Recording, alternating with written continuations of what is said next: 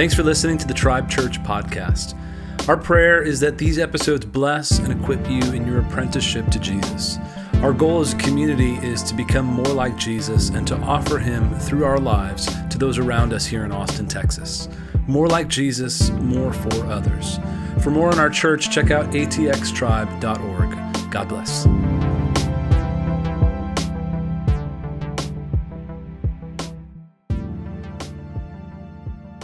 So we're in the middle of a series called Unhurried. And what we did is we wanted to sort of reevaluate and unpack the way we think about how we think about work from a spiritual perspective and how we think about rest. So we sort of front-loaded it with the rest part because we're Americans and we don't like to rest. So we need to learn how to rest. But now we're sort of transitioned into what unpacking the understanding of work through the Bible. The very first message was given to us by Steve Garber. If you're on the east side, you can watch it online if you'd like. But Steve Garber is a friend of mine who I sort of contacted, and we became friends a while ago when I started reading his books. And I basically flew him out here. I just begged him, hey, can you come? We have an amazing group of people. Can you come and speak to us? And he is one of the fathers of occupational theology, which is a cool title if you think about it, right? Quite unique. So he's very, very respected.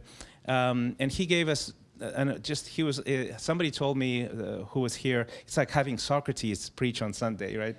He's that kind of presence about him. So I'll have to follow that up, which is an unfortunate thing for me. But the title of today's message is Sacred Work. Before I start, I want to give you a book. You know, books are amazing. So here's a couple of books that I recommend. The one on the left is a book by Brother Lawrence. He was a French soldier in the 17th century who was wounded. He became a pot scrubber in a monastery. He wasn't even a full-blown monk, right? And his letters to one of his friends were kept by his friends and then published later, and he became a Christian classic. That has been, of course, being reprinted. Imagine being a pot scrubber and your work is being reprinted for 300 years, 400 years.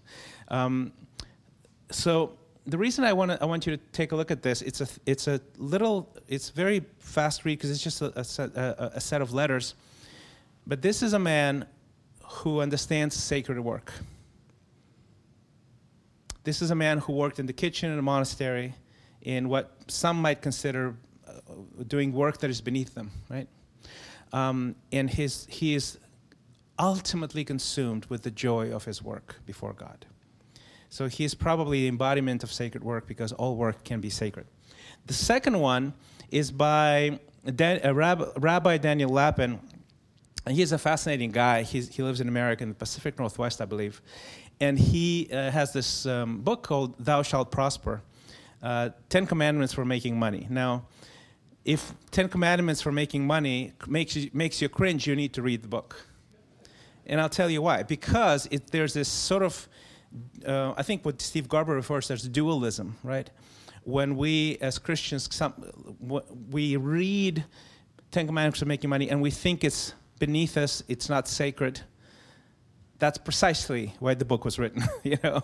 And I'll explain to you a little bit about it. But the insight that he offers is that in the Jewish tradition, how making money in professional work is part of the sacred part of the sacred, not of the secular. So really, really helpful read. Actually helped me tremendously because I've had a complicated story with money myself. You know, I have this very dualistic thing. I think it was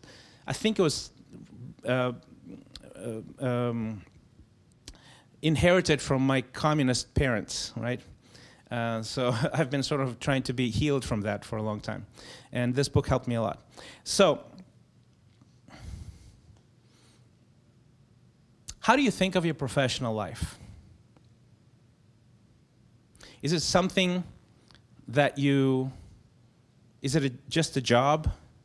It might feel just as just a job. Is it something that you have to do because you want to put food on the table? Is there a space there where it can become a sacred thing? I suggest to you that your professional journey, most likely than not, is still part of this great question, existential question of what is my purpose, right? When you do your job, there's this tension of why am I doing this? What is my purpose? And it sort of blends into the existential angst of every single person in this room. Every single one of us has this question sort of humming in the background all the time. I wanted to, so my journey is a professional journey, and I'll tell you later why I'm telling you this. So I studied economics in college.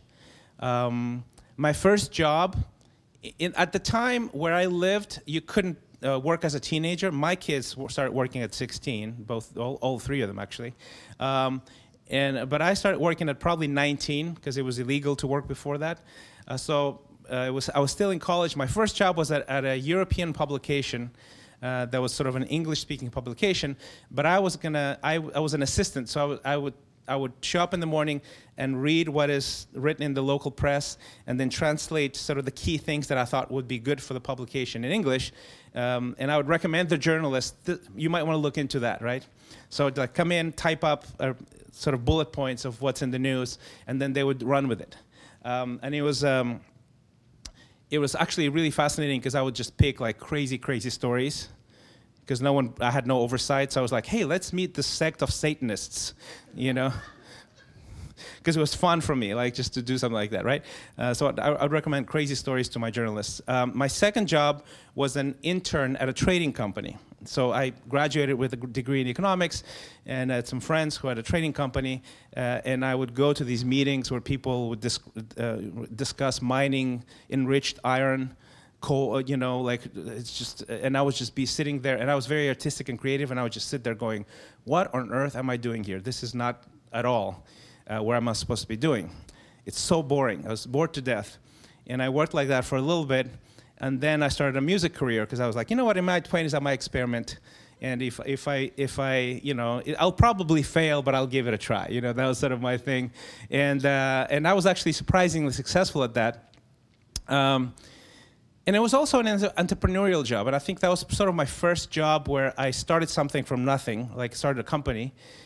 And that's where I got the bug, and the entrepreneurial bug. Because it was not a salary job. It was, you know, something that didn't pay. I was more likely to fail than not to fail. And all of a sudden it didn't fail. And that was sort of the beginning of the entrepreneurial journey, and my brain sort of expanded into that kind of possibility. My fourth job after that was a preacher. You know, I was an entertainer for a few years. I became a Christian. And I was just honestly compelled and moved by the Holy Spirit that if I can entertain thousands of people, I can probably speak to thousands of people. And in not doing that felt wrong. I wanted to do it. And I felt like I could be compelling because I loved Jesus, and I was excited about it. And I overflowed with that. So I became a preacher. Then my fifth job was I was an executive at a charity, right, a philanthropy sort of dimension for a few years. And basically, so I just described the jobs history, right? And ever since then, all of my occupational stuff has been these four things: entrepreneur, pastor, creative, philanthropist. Entrepreneur, pastor, all in different combinations, right? Even until now, it's sort of a combination of those those four things. The reason I tell you this is because most of us don't even end up working in the field that we studied in college. Right, because we're searching, right? We change lanes, we change industries, we change, you know, approaches and things like that, because we're all trying to sort of answer this question, why am I here, why am I here, why am I here? In the words of a prominent theologian by the name of Derek Zoolander, he says, I'm pretty sure there's a lot more to life than being really, really, really ridiculously good looking, and I plan on finding out what it is. I'm dating myself. I love Zoolander. But you know what? What's funny about this movie is that they show this guy who is like, you know, has the IQ probably of a doorknob, right? And he is wrestling with the same question. And he goes, that's what I am. I'm ridiculously good looking, right? But there's got to be something more to life than that. And I think we all wrestle with that. When Steve Garber was visiting, I spent a few hours with him here and there, and I would just, I was like, okay, I'm in the presence of this guy who's been thinking about this for a long time. And I would basically ask them, we had this late night session where I said, okay, so I sort of am an entrepreneur, I'm a pastor, a creative and philanthropist. What am I doing, right? Why am I here? And it doesn't, see, as you get older, you might get more clarity, but the angst and the question of your vocation versus your occupation does not go away. You can be in the 20s and you're wrestling with that. You can be in your 50s and you're wrestling with that. It just doesn't go away. But it also sticks with you, right? It tortures you a little bit. Why am I here? And so I was poking. I was like, okay, Steve, I got the master. I'm in the presence of this guy, and he's going to give me an answer. That's sort of what was my hope was, right? And I've been going back and forth with him about this for a while, about vocation, because I geek out on things like that. And after sort of pouring my soul to him, I'll go, here's what I'm doing, and what am I doing wrong? And is there something you could tell me, guide me, tell me, Yoda, where to go, right? And he looked at me and he goes, and praise the Lord that you're doing that. And I said, really? That's all you have for me? Praise the Lord? And basically, the answer to that is yes. That's all he had for me. So I'm not going to give you something that will blow your mind, but what I want to give you is questions to ask and questions to wrestle with. And here's the first question. Am I experiencing work as sacred? Am I experiencing work as sacred? The text for this, to wrestle with this, to dig into it, to wrestle with God, to talk to each other about, is in Genesis 1. Then God said, let us make mankind in our image, in our likeness, so that they may rule over the fish of the sea and the birds of the sky, over the livestock and all the wild animals, and over all the creatures that move along the ground. So God created mankind in his own image. In the image of God, he created them. Male and female, he created them. God blessed them and said to them, be fruitful and increase in number. Fill the earth and subdue it. Rule over the fish in the sea and the birds in the sky, and over every living creature that moves on the ground. So in this text, there's a lot of secrets for us. There's a lot of treasures for us. If we dig, if we contemplate, if we actually take the time to soak it in, to pray it in, to discuss it. A few things about work that this text gives us is the following. First of all, that work predates the fall. So the fall, one of the curses of the fall, I don't know if you remember the Genesis 1, but for the woman is that they're suffering at childbirth, right? And it's fascinating, like you think about it and go, really, is that a curse? And I've talked to my wife several times about this. She goes, yeah, that's a curse. And for the man is that it's going to be hard to make a living. And for most of us, that is true. And yet work itself predates the fall. And it's actually mentioned by God in Genesis as a blessing. So let me ask you more quality questions that you can ask yourself, right? These are things that can and will change your life if you meditate on them. Am I an image bearer of God? That is what Genesis says. You are an image bearer of God. How, if you experience yourself as an image bearer of God, will absolutely transform the way you work. Transform the way you work. Every day, we should ask yourself and remind ourselves, I'm an image bearer of God. Therefore, what's the next question? If you're an image bearer of God, you're also a creator like God is. right? You're a creator.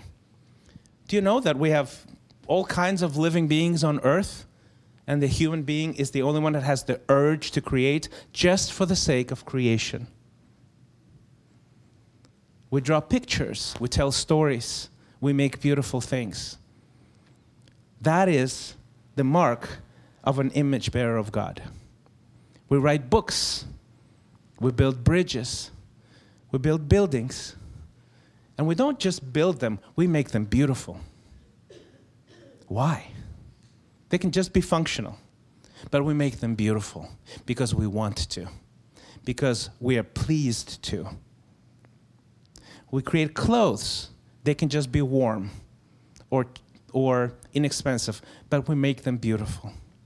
We wear them and buy them not just because they're clothes, but because it makes us feel different. Right?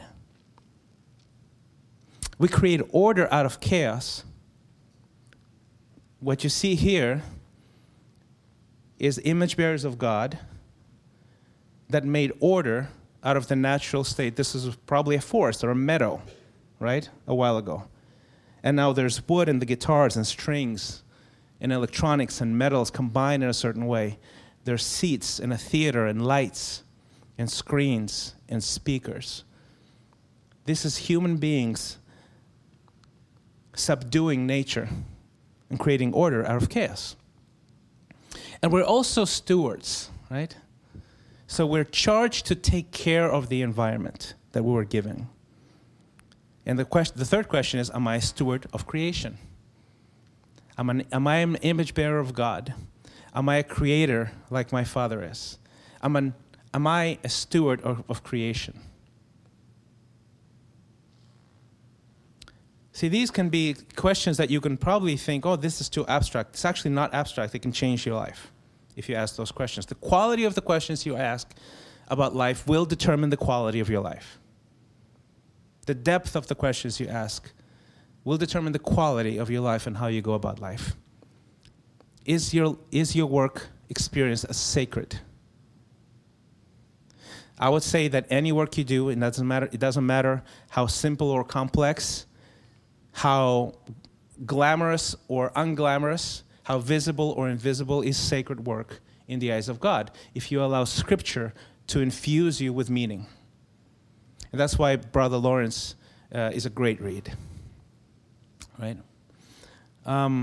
Ephesians 2:10, it affirms that we are God's handiwork, created in Christ Jesus to do good works, which God prepared in advance for us to do.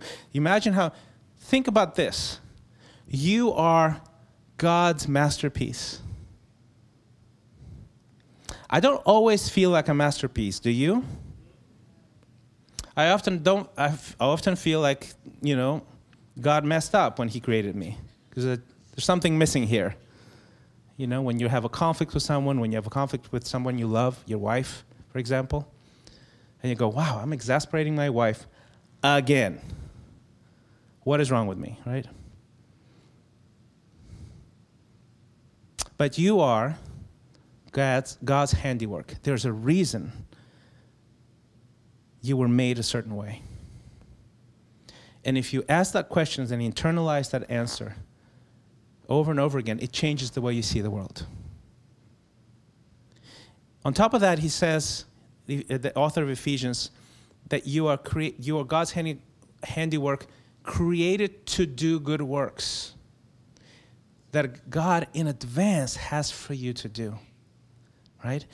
So all that you are, all that you do, the journey that is never a straight line, it's sort of a wiggly thing that goes like this, right, of your professional life.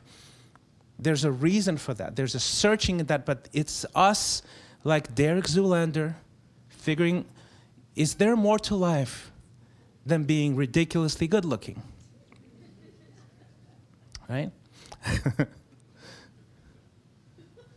So the question is, do I believe that I'm God's handiwork? Do I really believe that? And in order for us to believe it, it's not a wishful thinking. This is, according to the Bible, this is reality. This is the truest truth of your life. You are God's handiwork, and everything else is a lie. So how do you experience yourself? Are you God's handiwork, right? That's why we do church together. Why?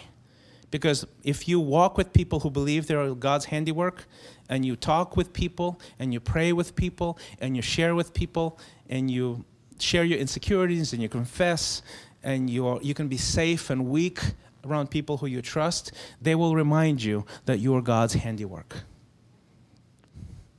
That's why it's good to be the church. That's why it's good to be together, right? What are the good works prepared for me in advance? Right? Relentlessly pursue that answer. That's my recommendation, right? So Steve and I I've been reading his books, and I've been calling him and sort of harassing him for months, right? And when I read that, I said, okay, so I had an exchange with him, and I said, I would go, okay, so what are the works prepared for me to do? Like, these are the occupations, and when in my moments of insecurity, I feel like I'm ADD and I can't make up my mind, right? Like there's too many things. And he goes, and I asked, so what is the difference between my occupation and my vocation, my calling? And it's fascinating how talking to him and praying to God and talking to Deb, of course, all the time, right? She, we go on a walk, and I go, Deb, let me ask you this. This is what I'm thinking, right? And is that the occupations were different. So I listed a few jobs. I've had more, obviously, but these are the categories of jobs. And sort of over time, what I've crystallized, at least so far, is that the occupations were all these different things, but the vocation, the callings are the same across those things. And I'll give you an insight into my process, right? So here's where I landed with me, right? Is that vocationally, calling-wise, I'm an evangelist. I like revealing good news to people. So that's a vocation. That's something in my bones. That's something that I think God just infused me with, right? I don't know why, I can't explain it, but that's a vocation, not an occupation. The other vocation is I'm a builder. I have this desire to build stuff. So I can write songs and build companies. I've started 3 companies and 2 charities in my life, right?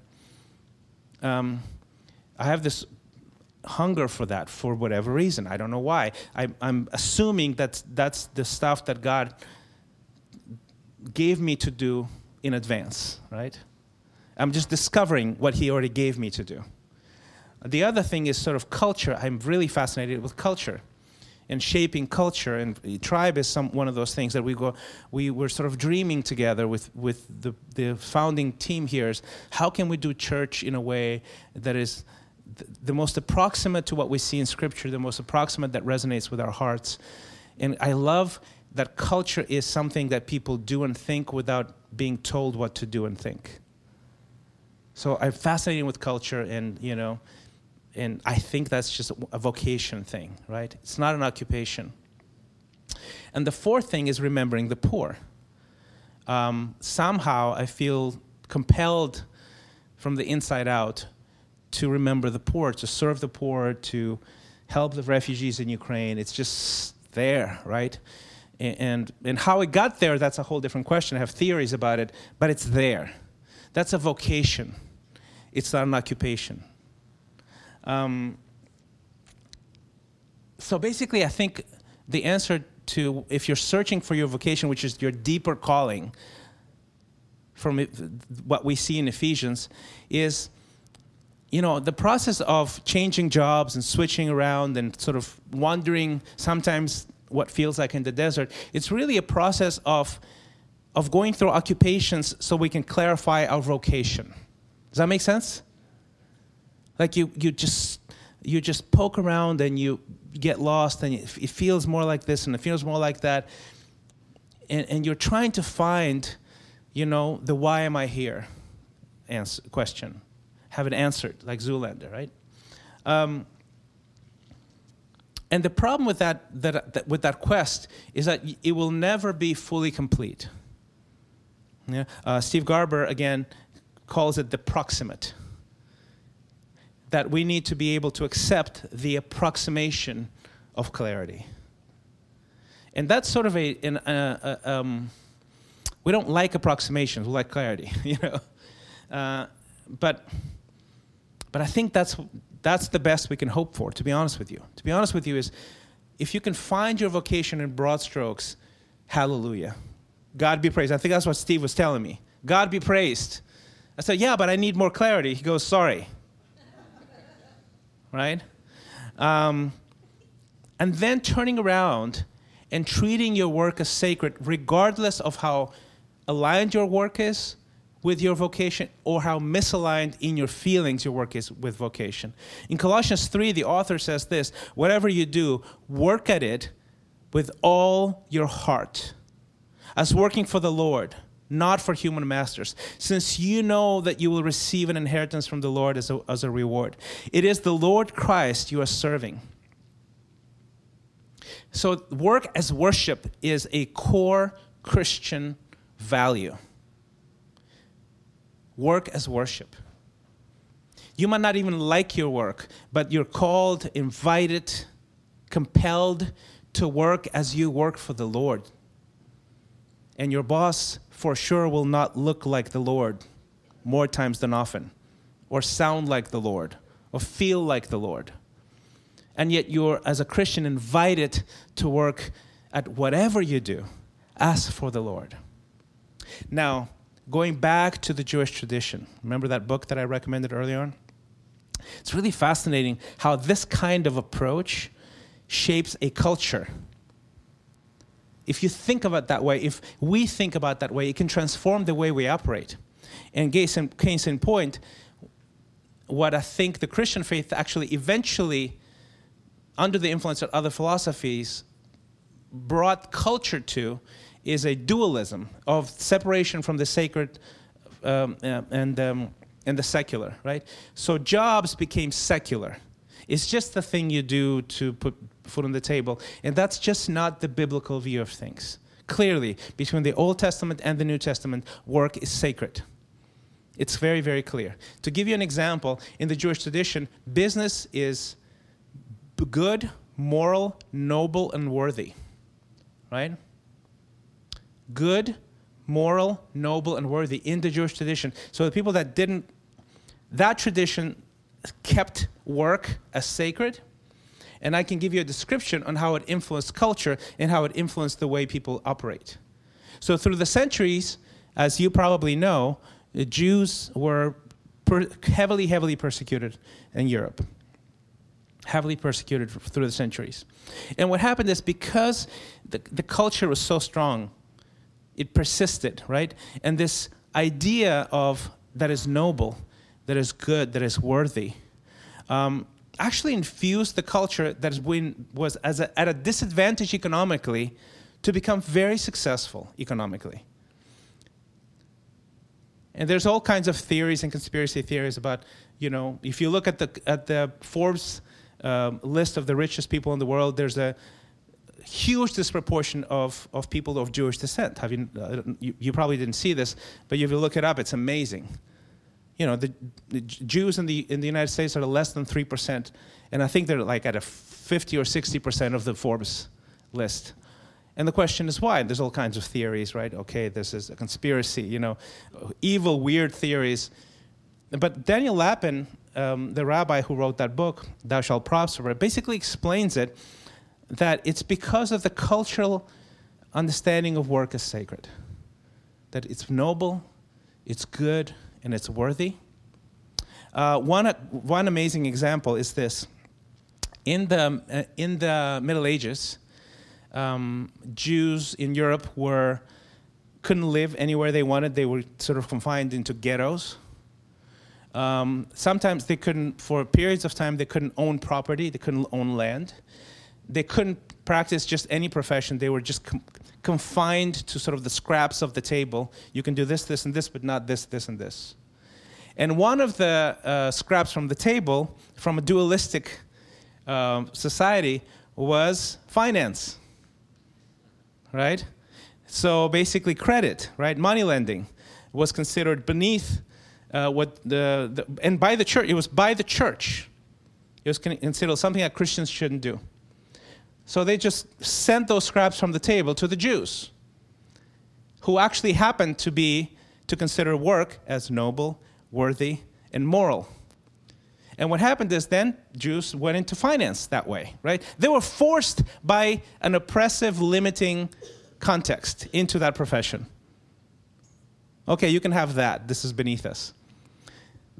But then because of the culture of sacred work, that elevated them into unexpected dominance and wealth, right? To give you an example, imagine in the Middle Ages, moving money from place to place was a dangerous proposition, right?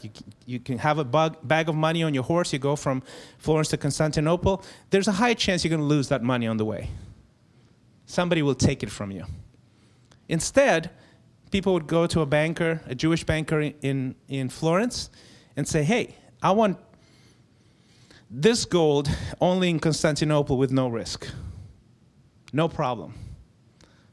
This Jewish banker would write a note, just a note. Go to this place, see this banker in Constantinople, he'll give you the gold. I mean, can you imagine the value of that? And he'd make his way, go to Constantinople, hand a handwritten note that communicates this person that considers work noble and worthy and has integrity. And he will do good on his promise. He'll give it to another guy who is in the same culture, in the same value, and he provides that service, right? So that's how it all started, right? Daniel Lappin basically says, let me show you how that works, even in the Jewish culture. There's names, last names, Jewish last names. A lot of them, disproportionately so, are talking about professional alignment. So they define themselves by their work. So the last name Kaufman, it means merchant. The last name Brower means brewer. Schuster means cobbler. Snyder means tailor. Rabinovich means rabbi. Shoemaker. Hammer, blacksmith.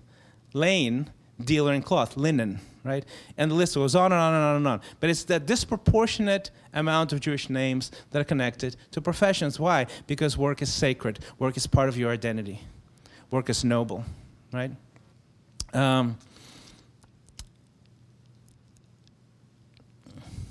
There's a Jewish proverb in Proverbs 22:29 that says this: do you see someone skilled in their work?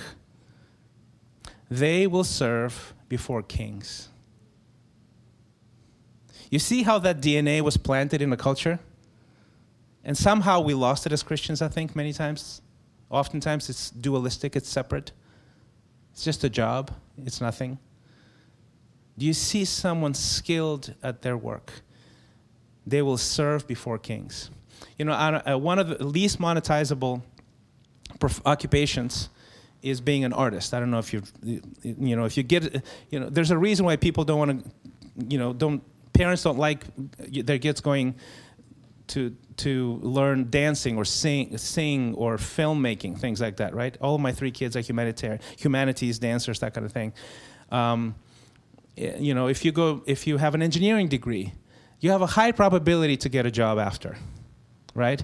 If you're an accounting degree or finance degree or whatever else, a myriad more degrees, you have a high probability of landing a job.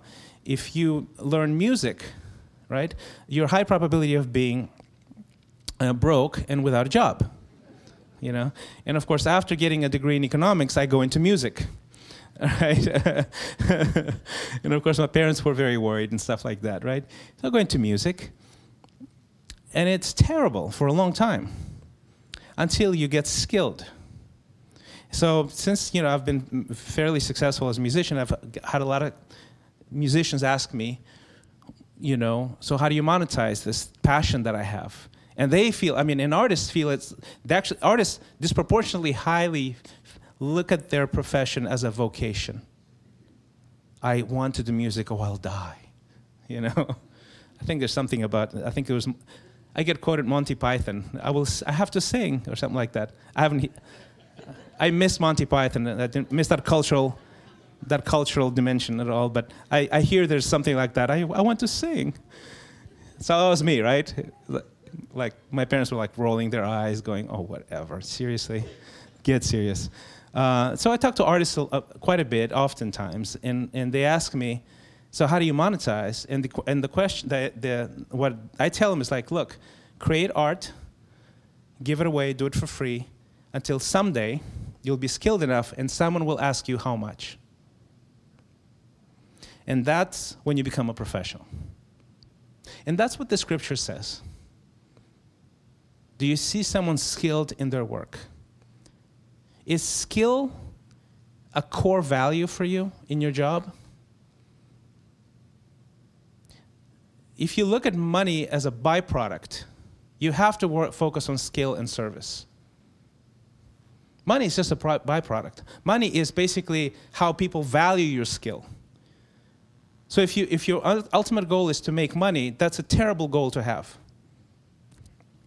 Your goal is not to make money. Your goal is to serve people well. Serve people better than the next guy. Money is just an outcome. And that is the biblical view. Are you skilled at your work? Because ultimately you will stand before kings. Focus on the skill. Focus on service.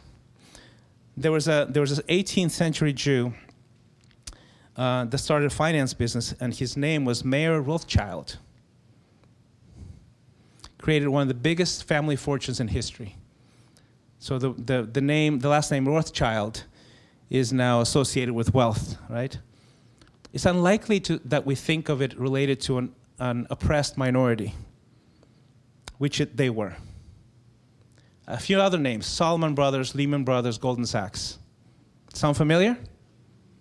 Somebody was skilled at their job a long time ago. And somehow in their cultural DNA, they treated their job as part of their identity, as something valuable, something noble. Of course, that's not how we associate those names with after the crash of 2008, right? But that's how it started, regardless of how you think about the practices of the finance sector right now. But that's how it started. I'll tell you one more story before we pray for communion and we contemplate on Ephesians 2. His name is Hans Hess, and this guy, his occupation was just for many of us a sort of winding road, right? So he studied physics for a while, then he studied theology for a while, and then he ended up working on Capitol Hill, helping a congressman. I mean, what a journey, right? And in this winding road of his vocational, professional journey, he actually ended up finding his vocation. So the way it happened was, his name is Hans Hess, I think I mentioned that, is that he was working for this congressman, and this congressman, as they have aides, to do research, he basically asked them, "Hey, I'm looking into whatever policy, and what I want to find out is why are antibiotics given to children? How are they? It seems from some context that they're becoming less effective. Why is that?" So he started doing research, and what he found is that there's a connection between the meat that's being produced on an industrial level and the antibiotics that were given to the cows to make them grow fatter and healthier and quicker. These antibiotics essentially make their way to the hamburgers that make their way into the bodies of children. And because the bodies of children have these sort of base sort of levels of antibiotics, when they need the antibiotics, they're not as effective. So Hans looked at that, and it was an amazing sort of discovery for him, and somehow it triggered his vocation in him. And what he did, he started a hamburger company. Right? And the hamburger company was devoted to making sort of the classic American meal, right? The burger and fries, but to have them healthy, organic, grass-fed, completely natural, and tasty, because look, our kids, they don't care what's healthy and not healthy. If it's not tasty, it's not tasty. So he started this company called Elevation Burger. And they have 40 restaurants around the U.S. and internationally right now. And it's an award-winning chain of restaurants because it's also very, very tasty. So do you see how occupation goes to vocation? And that's all of our journeys. That's all of our search. There's a video out, I'll post it on Facebook, where Hans Hess talks about it, and he goes, should Christians take care of the environment? ? We are created in an environment. God gave it to us to care for. Once you look back at Genesis, that's exactly what it says, right? And the way I found out about Hans Hess, and he actually tells the story in the video, is that somehow Steve Garber walked into the restaurant, and he happened to meet Hans there, and he approached Hans and he goes like, I look at what you're doing here, and can I ask you this? Are you a Christian? And Hans says, yes, I am a Christian. And Steve said, I can tell because of how you do your work. It's pretty remarkable, isn't it? Now Steve Garber is his mentor, you know. So I hope this has given you some appetite to think about your occupation and the tension between your occupation and your vocation, and the desire to ask quality questions about what you do. You do this every day for 8 hours a day, minimum, most of us. It should matter, shouldn't it? Like our most creative hours of most of our days, this is what we do. It has to mean something, right? There has to be more to life than being ridiculously good looking. And we need to plan to find out what that is. So as we break for communion, as we contemplate the Lord's Supper, I want to leave this Ephesians 2 scripture on the screen for you. For we are God's handiwork, created in Christ Jesus to good works, which God prepared in advance for us to do. Let's pray.